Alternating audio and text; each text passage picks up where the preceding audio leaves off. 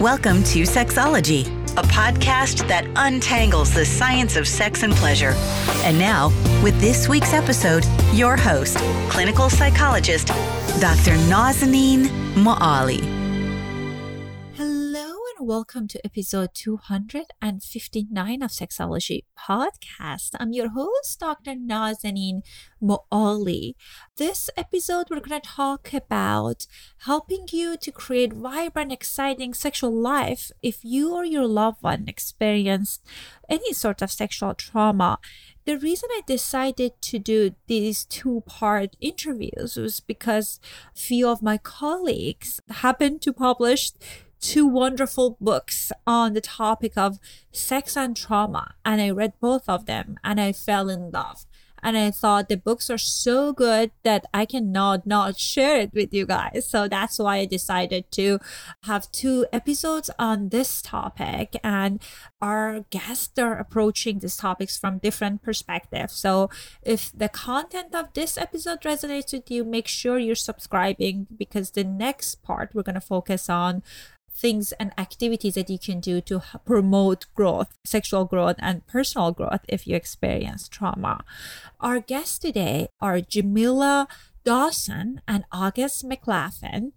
I had August previously in the show, and I got notification that she published this wonderful book, With Pleasure, Managing Trauma Triggers for More Vibrant Sex and Relationships. And she generously sent me a copy and I fell in love. And that's how I met Jamila as well. In our episode today, we're going to talk about the impact of trauma on your brain. We're going to talk about common pleasure traps for survivors. And also we're going to talk about how BDSM can provide ability for some people to experience pleasure after trauma. And Jamila will tell us more about her experience of helping clients to feel empowerment through this modality. As I mentioned, one of our guests are Jamila Dawson. Jamila is the co-author of the innovative book, With Pleasure, Managing Trauma Triggers for More Vibrant Sex and Relationships, a licensed therapist with an expertise in sexuality, trauma, and relationships. Jamila has been sex educator since 2005 and has practiced psychotherapy since 2015. Our other guest is August McLaughlin.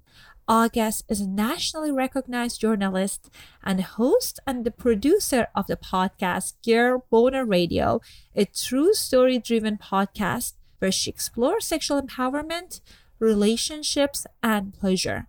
Her articles has been featured on Cosmo, Washington Post, Salon, and more. You can read the full bio of Jamila and August in the show notes. Without further ado, here's my conversation with Jamila Dawson and August McLaughlin. Hello and welcome to another episode of Sexology Podcast. I am so excited to have two wonderful people on my show, August and Jamila. August was on my podcast before, and Jamila, I'm meeting her for the first time. She's so wonderful. She's a fellow therapist, and I read their book. The book was fantastic. It's about trauma. So thank you so much, ladies, for joining us today. Thank you. Yeah, thanks for having us. I am very excited about your book, and I hope many people get a chance to check it out. If you are interested in this topic, this is such a great resource. We're going to talk about a part of it, but I feel like every page I was reading, I was highlighting. And I know some people have a reaction to someone highlighting the book, but I'm totally a highlighter. I love it. I tend to write in the margins and highlight. Absolutely. Well, I know the book, part of it talks about triggers. So tell us, how do you guys define triggers? Mm-hmm. So I would, just to make it kind of simple, that triggers occur when the body is overwhelmed, where it senses danger, and not to worry about whether it's real or perceived, but it senses danger and it goes into 4 different possible responses, which are fight, flight, freeze, or fawn. And only recently have we been hearing more about the fawn response. And I'm very grateful for that, because it's a real response. And it's, I think, one of the ones that's least understood. But basically, like, the body is feeling overwhelmed. And so these are the 4 ways it tries to figure out how to get to the next moment, how to survive. Well, it was very wonderful to read about it and how you guys talk about sometimes in media, we see that people are using it incorrectly. So whenever we don't want to kind of like talk about things, we're uncomfortable about conversation, sometimes we use the term trigger, which is not necessarily what we're talking about here. I know that you guys define it more in the context of trauma. And I think it's important for people to know. Yeah, absolutely. We wanted to mention that at the beginning because it can be a really helpful term. It's also been kind of co-opted. Some people use it to make fun of people, which is horrible. And then some people use it to talk about anything that's a little annoying. And so if somebody is really dealing with trauma triggers, hearing folks use the term to talk about, I bumped my elbow, or I don't like the taste of this food as much as this other food, or whatever it is, it can feel, like it's kind of diminishing your experience. Right. Absolutely. And, in the book, you have stories of people, which is very powerful. And I think sometimes it's easier when we are, especially around trauma, we're hearing other people's stories. It was interesting for me to read August's story. And I'm curious, how did you guys interested in writing this book? How did you guys meet? So tell us more about that. Yeah. So the initial idea for the book came from a personal place for me. I was dealing with a lot of trigger flares and really struggling with managing trauma several years back. And the way that I approach things, I like to really try to understand what's happening. And as a writer, writing is how I understand things. I am much better at understanding through writing than I am just speaking or hearing about something. And in addition, I was hearing from a lot of folks, like readers and listeners of Girl Boner from my previous book, and also listeners of my podcast, as I'm sure you also hear from so many folks about their own experiences. And people talk to me about pleasure. Girl Boner is so much about pleasure. And almost every time someone would write to me about my Girl Boner book, they would mention some kind of trauma. And I have a section about trauma in that book, but that book didn't dive deeply into it. And so I also felt this sort of sense of responsibility to provide something that can be helpful for folks. And then I had Jamila in the podcast studio before the world kind of shut down. And I hadn't moved forward with writing the full book, but I had a proposal in the starting phases. And I was listening to her speak about managing trauma and about pleasure. And both the way that she speaks and also her perspective on these different topics felt so resonant to me. And I knew I wanted her involved in the book somehow. So I did eventually ask her first to write the foreword and then to co-write it. She'd only met me once. So yeah, I knew asking anyone to participate in a book it's a big ask. Yeah. And so I can pass it on to Jamila to share a little bit about her own experience, but that's where it came from for me. Yeah. And I so enjoyed the podcast experience with August, but I had it was like a one and done in my mind of like, okay, did this thing, go in, oh, I had a good time, leave, and that's the end of it.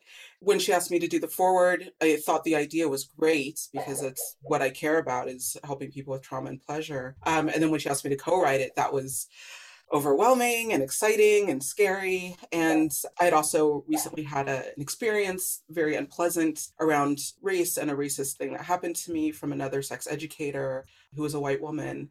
And so I was triggered in the truest sense of the term. I felt frightened and I felt like I wasn't sure how to navigate and wanting to just say no, and just get away from it. And luckily with like therapy and support that I've done, I was able to recognize like, oh, I am not making this from a true decision place.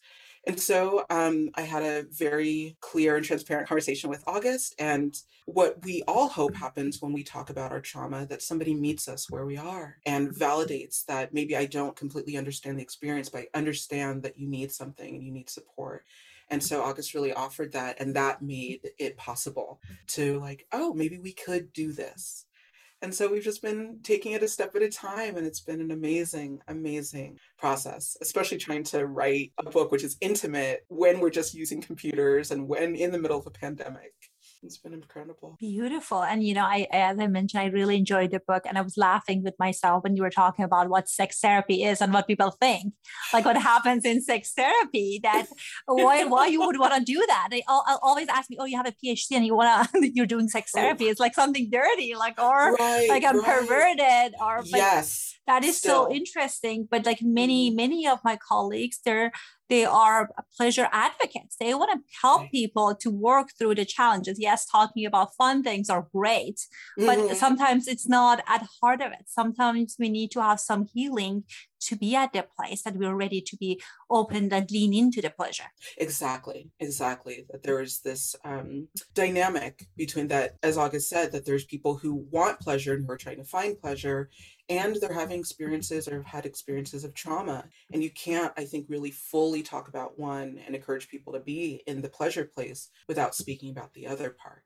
Well, tell us more about the brain aspect. I love it when people kind of bring some scientific information to conversation, because when it comes to trauma, people at times feel, oh God, it's all in my head and why I'm stuck. But I really appreciate that you guys went through the kind of giving people an overview of what happens, and this is true. So tell us more about that piece. Because I love that chapter. Go August, yes. Oh my gosh. I'm so into the brain. Totally fascinates me endlessly. And so essentially what happens, there's a couple parts of the brain that are involved when we are triggered, when we're really activated in trauma. One is the amygdala, and one is the prefrontal cortex. And we talk about it in the book as the kind of smoke alarm and security system. So the smoke alarm would be the amygdala, and it basically alerts us like there's danger. And then the prefrontal cortex is where we process our emotions, things kind of get settled and figured out and all of that. And so what can happen when you're triggered, when you've been going through trauma, when you're managing trauma, your amygdala can become, especially if you have PTSD, can become extremely reactive, like hyperactive to all these perceived risks and dangers. And sometimes, there is something going on, but other times it can seem like something so benign on the surface. And your amygdala is like, oh my gosh, no, this is danger. This is really bad. And that is what sets off those fight, flight, freeze, fawn responses. I will add a little thing that I read a study about recently since we wrote the book that I find super fascinating, which is that the amygdala also is affected by estrogen levels. And so if you are a person who menstruates, you can experience more significant symptoms of, reactions to trauma and stuff like that at certain parts in your cycle. And this particular study looked at people who menstruate. A large number of them had been dealing with PTSD. And so I just think that's so powerful to know, like for me as somebody who manages PTSD, to know that, PMS is going to be, that's why I feel so much more like activated around that time. Just that awareness can be helpful. Yeah. And I really think that the awareness alone and kind of understanding can improve those brain reactions over time. So we can also nourish and nurture the pathways in our brains. And that's where healing comes. Absolutely. And I think it's important to understand that this is not all in your head, and there are systems in your body that they're there because it's the function is your protection. But sometimes we haven't worked through the challenges. And as I know you mentioned the book that this fire kind of like smoke detector thing is constantly activated. Right. And sometimes something that's very interesting is that, we all talk about like how our body remembers, and it comes from the kind of wonderful book. And sometimes we might not even have the memory of trauma. And it happens a lot with my clients that they say, okay, I consented, but in the middle of the act, this certain kind of touch kind of like really triggered me, and I was really struggling, and they feel guilty about that. So that's definitely important to know that that's part of what's happened for people, and sometimes it's common. Right. It's quite common, and I think we're still as a culture working through kind of the mind-body split, as though it's just mind or brain and just body, and they're disconnected. and I've been trying to practice lately saying mind body to like link them in my head, of they are the same thing. And so when it's just in your head, there's no just. It is in your mind body, it's in your brain body. This is actually happening. As far as your nervous system is concerned, this is real. And so to take it seriously. Absolutely. And sometimes people are, I talked about my challenge in August's podcast. For years, I struggled with dysphoria and painful sex, and it was really tough. And sometimes we're trying to do this mind over body thing, saying that, I can muscle through this, or, if I can ignore that I'm very triggered, then it's going to be okay. But what happens that when we're doing this, first of all, we're not resolving the issue. And the other piece is at times people develop all sorts of secondary issues, like sexual health issues because of that. Right. And then I think August and I were really we want to give people tools and exercises that help them slow down and be with their body and not override it and force it and become one more kind of warden that separates people from their true experience. Beautiful. So I know that you talked about the fawning response. So many people often heard about fight, flight, and freeze, but fawning is an interesting one that sometimes people don't know about it. And I know you wrote about it in the book. Tell us more about that. Yeah. So fawning is really appeasing somebody or tending to someone else's needs over your own. It might be showing affection for somebody who is threatening to you. And people get confused by that because they think, oh, that means you must, enjoy this experience when someone's harming you. But it's actually the opposite. It's a survival mechanism because sometimes you do need to play along or you need to try to appease somebody so that you can be safe. All of these reactions are trying to keep you safe. I was going to say that I think this is the response that when August and I have written about this, that is the most troubling for people. And as August said, people blame themselves and they think it's very confusing. And it really, it's the response I think that is the most incredible in terms of if we can't fight the person off, if we can't run away, and being still will not end the thing or make us survive the thing, then this response is I think one of the most incredible ones that we have. And the two of us really wanted people to understand how incredibly useful. And there will be time later to kind of unpack it and have compassion for what we might have said or done. But it is an incredible way to get to the next moment. That's what our body is trying to do, just get to the next moment. So beautiful and powerful. And I think at times that's a response that people struggle with understanding it later on. And that leads to the blame. I'm kind of thinking about if I was did what I needed to do to get out of the situation, then maybe I contributed to that. All of those horrible messaging that we hear. So it's normal to think about, it's helpful to think about, okay, that was what it was needed, as August and Jamila both mentioned. And now we're in this moment. And how can I protect myself? Right. Yeah, absolutely. And one thing that has helped me is to think in, numerous scenarios with different kinds of triggers. When we are triggered, we feel typically quite vulnerable. And so it's harder for us sometimes to give ourselves that same grace that we would give a loved one. And so I will think, would I tell my friend that, oh, you shouldn't have done that? That was stupid. This is all your fault. No, I would not. And so trying to treat yourself as that friend is important. Absolutely critical. Sometimes also clients have a hard time being gentle with themselves as a younger person, or even just, speaking kindly to themselves. And so if they can't do that piece, the kind of best friend talking, then I'll suggest most people will not be cruel to a small animal. Most people that viscerally will be very gentle.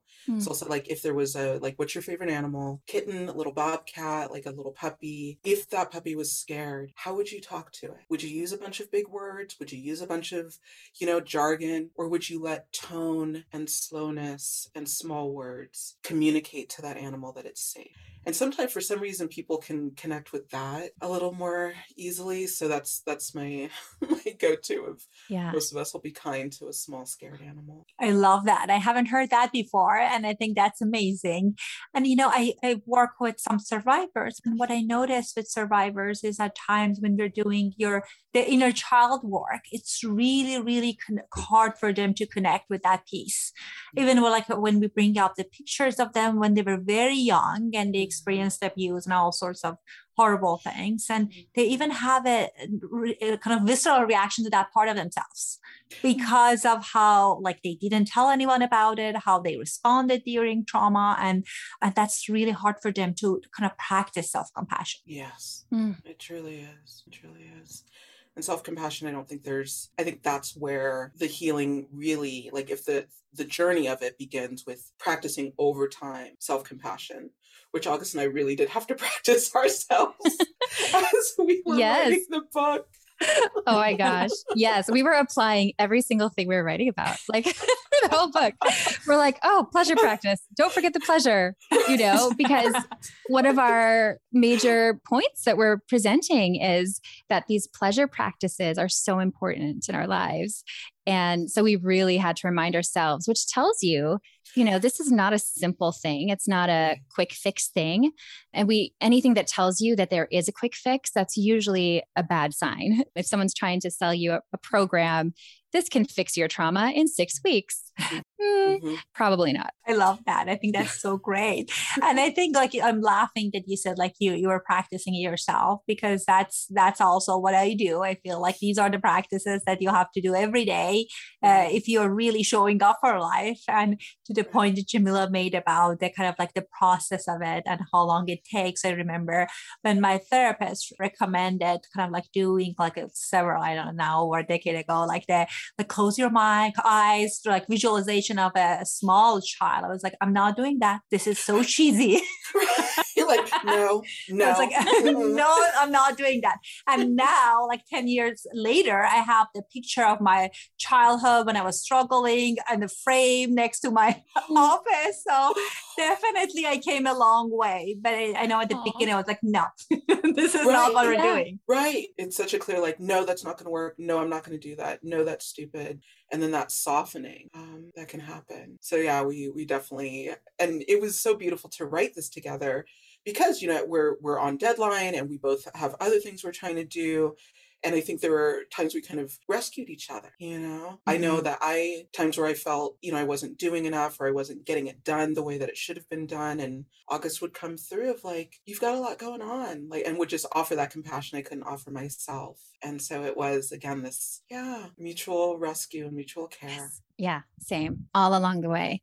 It's so wonderful to have someone that you want to support because that ends up supporting everything and you,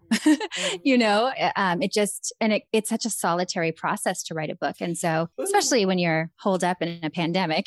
Yes. And so we had our weekly meetings and we would talk through these topics, and that's where it came from. Yeah. Beautiful. And I feel just such a feminine way of working through things, because with men they would get angry and and I'm sure there are plenty of men that are lovely and wonderful and have a beautiful gentle soul, but I feel validating that, honey, you have a lot on your plate. That's not what we learn in a group work. Right. It's collaborative. Right. Let's do this together. Yeah. And we're definitely hoping that, because we do have, I think, at least 3 or so, maybe 4 stories from cis men. And I'm so thankful that they're in there, because I want cis men to read the story. I want other folks to read that there is emotion there. There is sensitivity there. And this is how we build new possibilities for one another. And so men don't have to default to the just barrel through and get it done. And I got to make it happen. And Beautiful. Well, you brought up such a great point. I felt these stories were very diverse. And we were talking about it right before we started the recording, that how it portrays a range of people's experiences. And I think that's really powerful and unique. Because sometimes I feel even in a kind of a classic psychological book around trauma, you hear the story of a cisgender woman that had some trauma, and not invalidating that, but then she was able to find cure pure and like she was happily ever after. And sometimes that's not the case. Right. Yeah. Right. Yeah. Oftentimes that's not the case, that the world is huge and there are so many people. And if we think just about the United States, that there are so many people of color, so many different orientations, so many different genders. And we were very, very clear that we wanted a book that a variety of people could tap into, that talking about trauma and pleasure is not just the domain of upper middle class, white, cisgendered people, that it belongs to all of us. Well, one part of the book that was also, and all of it was fantastic, one part that was very unique, that you guys talk about pleasure traps. So tell us about a few of the pleasure traps that you could talk about in the book. Sure. Yeah. So we talk about basically these barriers that we can have between ourselves and pleasure that can make it much more difficult to cultivate these practices. And we can do it without even realizing it. It's so easy to fall into. So we tried to bring awareness to some common ones and invite folks to share their own as well. There's a number that we cover. One could be procrastinating, where you could do something really pleasurable. And then all of a sudden, it seems like a great time to vacuum your house and do the dishes and do all of these X, Y, and Z other things. Another one could be you have a sexual partner who is not really into a certain thing and you really want to try it, but you know that they aren't into it. So you just kind of try to stifle that in yourself. And that can be a really difficult one because, first of all, I mean, even having the conversation, that can be a trap too, feeling like you can't talk about your pleasures and your desires. But it really is so painful to experience and also to hear of folks denying themselves of something that could be wonderful, that may bring a partner a lot of pleasure because you value it. Right. You know, I think that's really important. Right. And it's again, even taking time. I don't think we, when we're eating or when we're taking a shower, just the daily things that we do of life, I think often we're just trying to get through to the next thing and move to the next thing and get it all like done. And any of those moments are opportunities to slow it down and really, enjoying like how suds feel on your hands, or the scent of the body wash that you're using, noticing if you don't like that particular body wash and maybe getting another one that is more inviting. But just again, I think so often we're kind of zooming over our lives, and on a map, right? Just like, oh, there's my life down there. And it's like, no, like land, go be in it. This is your life. This is your life. Yeah. I really felt that. Another one that I see a lot and hear about from folks is considering yourself to something to be worthy of pleasure. Body image concerns. I'm too wrinkly. I'm too flat chested. My penis is too small. These things that we tell ourselves that come from perhaps like societal norms, quote unquote. All of those things can really stand in the way as well. Comparing ourselves to other people, and so instead we don't do the thing that could actually help us feel better about those parts of us. Right. Absolutely. And I like that you're kind of like, you both were talking about even everyday pleasure, because sometimes I feel that people, they feel like they need to justify if they want to kind of lean into pleasure, to talk about guilty pleasure, or they have to give this long explanation. I worked really hard this week. I did all of this. And now I'm allowing pleasure to myself. You deserve to have pleasure, even if you haven't done anything this week. Right. Because you're alive, because you're human. You deserve it. But you're absolutely right that like the indulgence or the guilty pleasure thinking, when you really listen to how people think about pleasure, it is usually laden with guilt, with you have to do something to deserve it, that it's going to corrupt you in some way if you do it too much. Exactly. And I hear so much about that from folks who grew up in conservative religious cultures or purity culture, evangelical churches. There's this idea that you're much more holy if you deny yourself. And so you have to earn pleasure by denying yourself pleasure. And you're a better person if you deny yourself pleasure. And to me, that is just absolutely tragic. It fuels depression, anxiety, stress, trauma, relationship problems, a whole laundry list of things. Yeah. So understanding sometimes we might not think that something that is prohibitive in our, let's say, our sex lives has anything to do with what we learned in Sunday school. But it's really important to look at those things. Like, where did I get this message? about my body? Where did I get this message about masturbation? Yeah, it's important. Absolutely. Absolutely. I agree with you that like the messaging that we get from our childhood, it's so embedded in us that it gets activated in random times that we might not even like, might not even your parents' values, right? That like you might have different values, but then you pick it up from the kind of schooling that you had. And Absolutely. that can be also create challenge. Absolutely. That I think in some ways, every child does move through, you listen to your parents and you're influenced by them, but then you reach that point where the larger world is influencing you. And I think that sometimes can be even the most poisonous time of learning that your body is not what it should be, or learning, you're starting to watch more different kinds of media and you see the same kinds of bodies, or the same kinds of stories, or the same kinds of people in stories. My parents were very, very clear that they would have Black media in our home, books written by Black people and African people, that the art that was in our home reflected us and our history.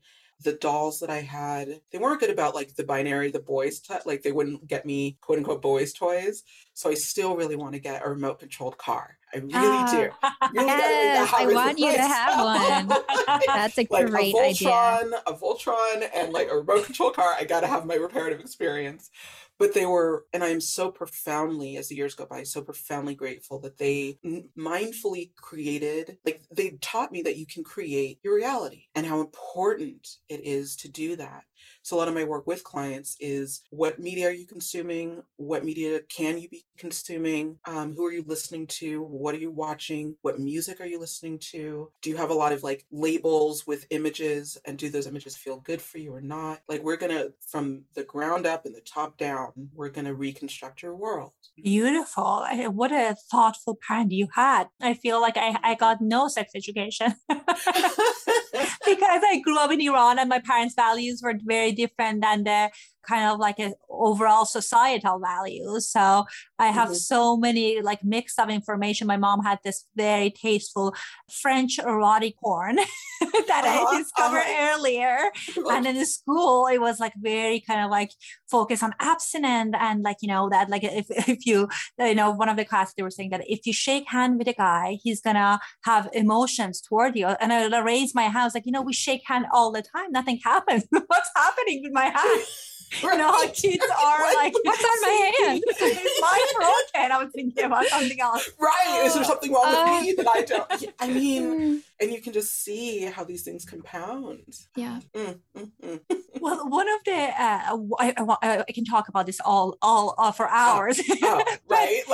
One of the things that I loved about your book, another part that I really enjoyed was about the BDSM and how that can be a corrective experience for people. And I love that story. So is that something that you guys see, that like people find peace in different alternative sexual behaviors? Tell us more about that. I feel like this is your magic place, one of your many magic places, Jamila. I mean, it's certainly a topic that I feel incredibly passionate about, and could talk for hours on. So I'm like, I don't want to say too much. But I'll take a step back and say that BDSM, what I am seeing from some people is that they're using BDSM practices instead of therapy for their trauma. And I do not recommend that. I do not recommend using BDSM or Tantra or any other alternative practice in place of trauma therapy if somebody has trauma. Those practices can be therapeutic, but they're not therapy. And so I think it's really, and we talk about that in the book, the difference between that.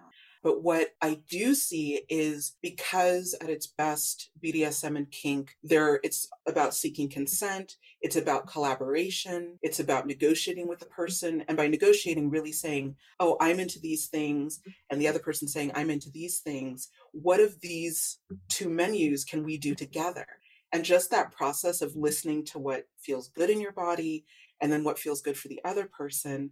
Again, we're now integrating the mind and the body together. And in any given BDSM scene, which can be a few minutes to a couple of hours, it's the play that people do together. There is, again, this constant checking in and seeing self-assessment of seeing how the person is experiencing it, the other person's paying attention. And so it can be this incredible, vivid experience of how I feel and what I think about how I feel, and I'm not alone in it. And that can be profoundly reparative for people. Oh, yes. That was so beautifully said.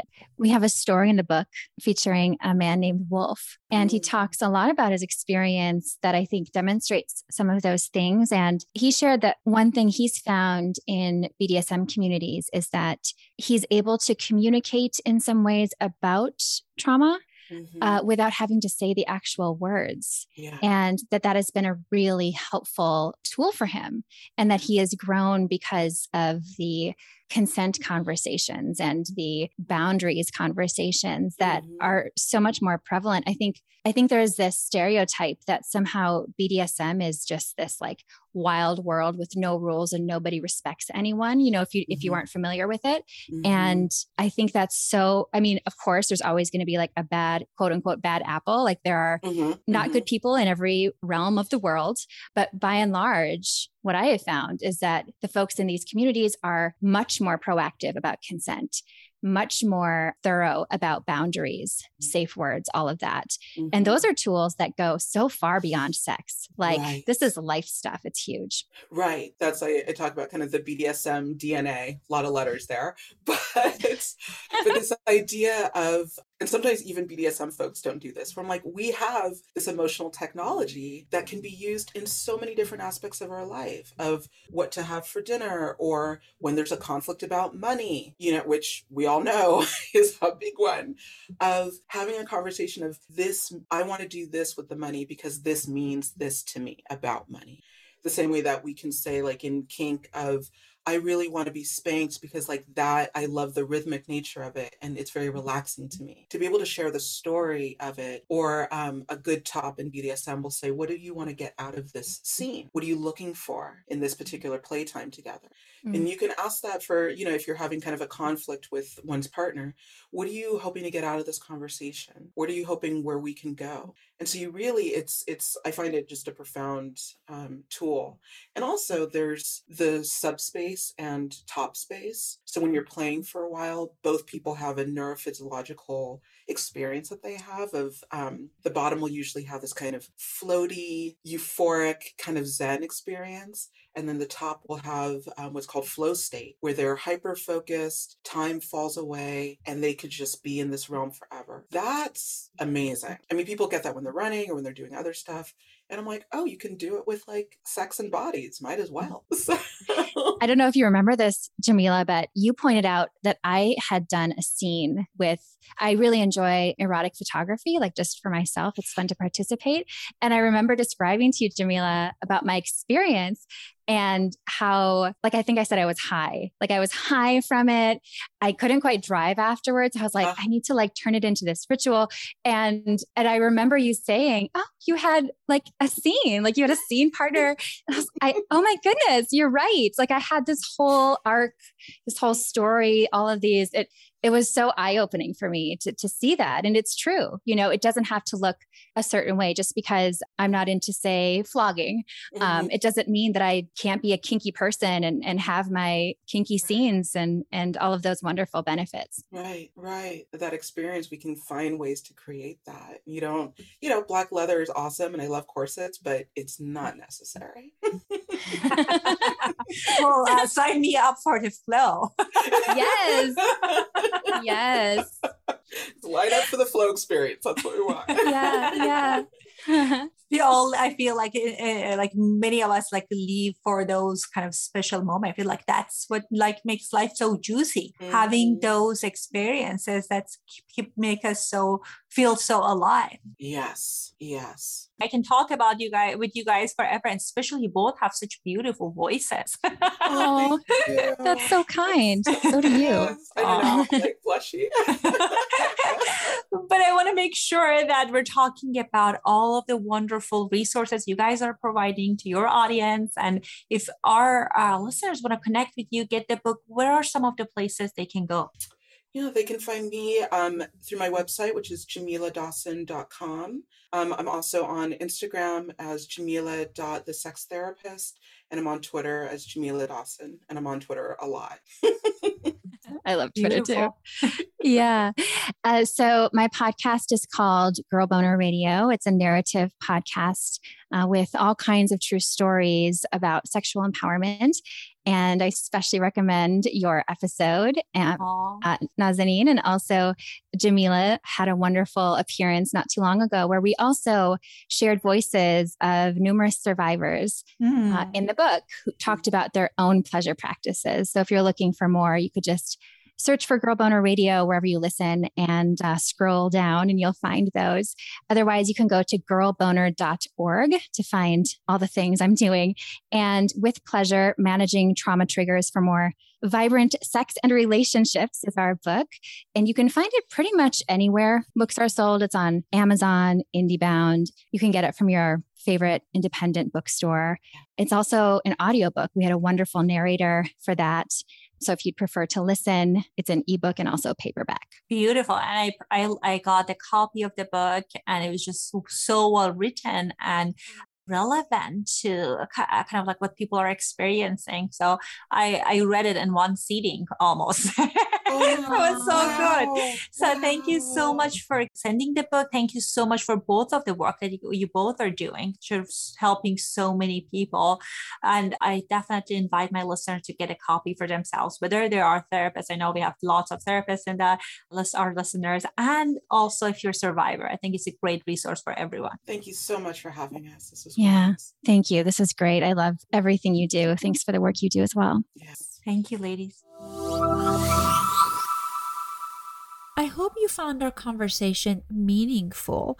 One thing that I've been noticing more as I'm reading Jamila and August's book and our next episode guest book is about how common these violations in the society that many researchers, they talk about big T traumas like rape or sexual assault, like major sexual assault, or little T traumas, the violation that every day many women and men experience with catcalling or someone grabbing you in subway. And growing up in a conservative community, I was reflecting on my own experiences and how as a young woman, I had to be on the lookout, like almost have these guards up to make sure is not anyone not doing anything with my body because of how common these violations are. And the story that's present for many people is that what did you do that promoted that, which of course is horrible.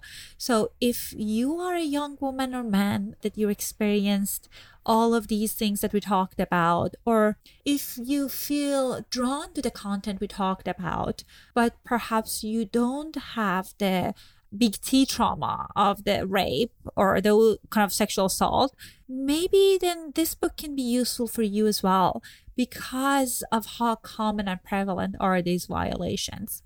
At the end, I wanted to also remind you guys that since we just passed 2 million downloads, I'm doing a special episode on answering your question. So if you have a sex-related question, you can record your voice on our Sexology podcast website, and we're not going to announce your name. We'll play the audio clip and I'll personally answer your question in next couple weeks. So don't forget to record your audio, and I cannot wait to hear your voice. And make sure you're checking out our next episode on trauma as well. I'll talk to you guys next week. Thanks for listening to the Sexology podcast. For more great content, visit www.sexologypodcast.com. Please be advised that information presented on this podcast is not a substitute for seeking help from a licensed mental health provider.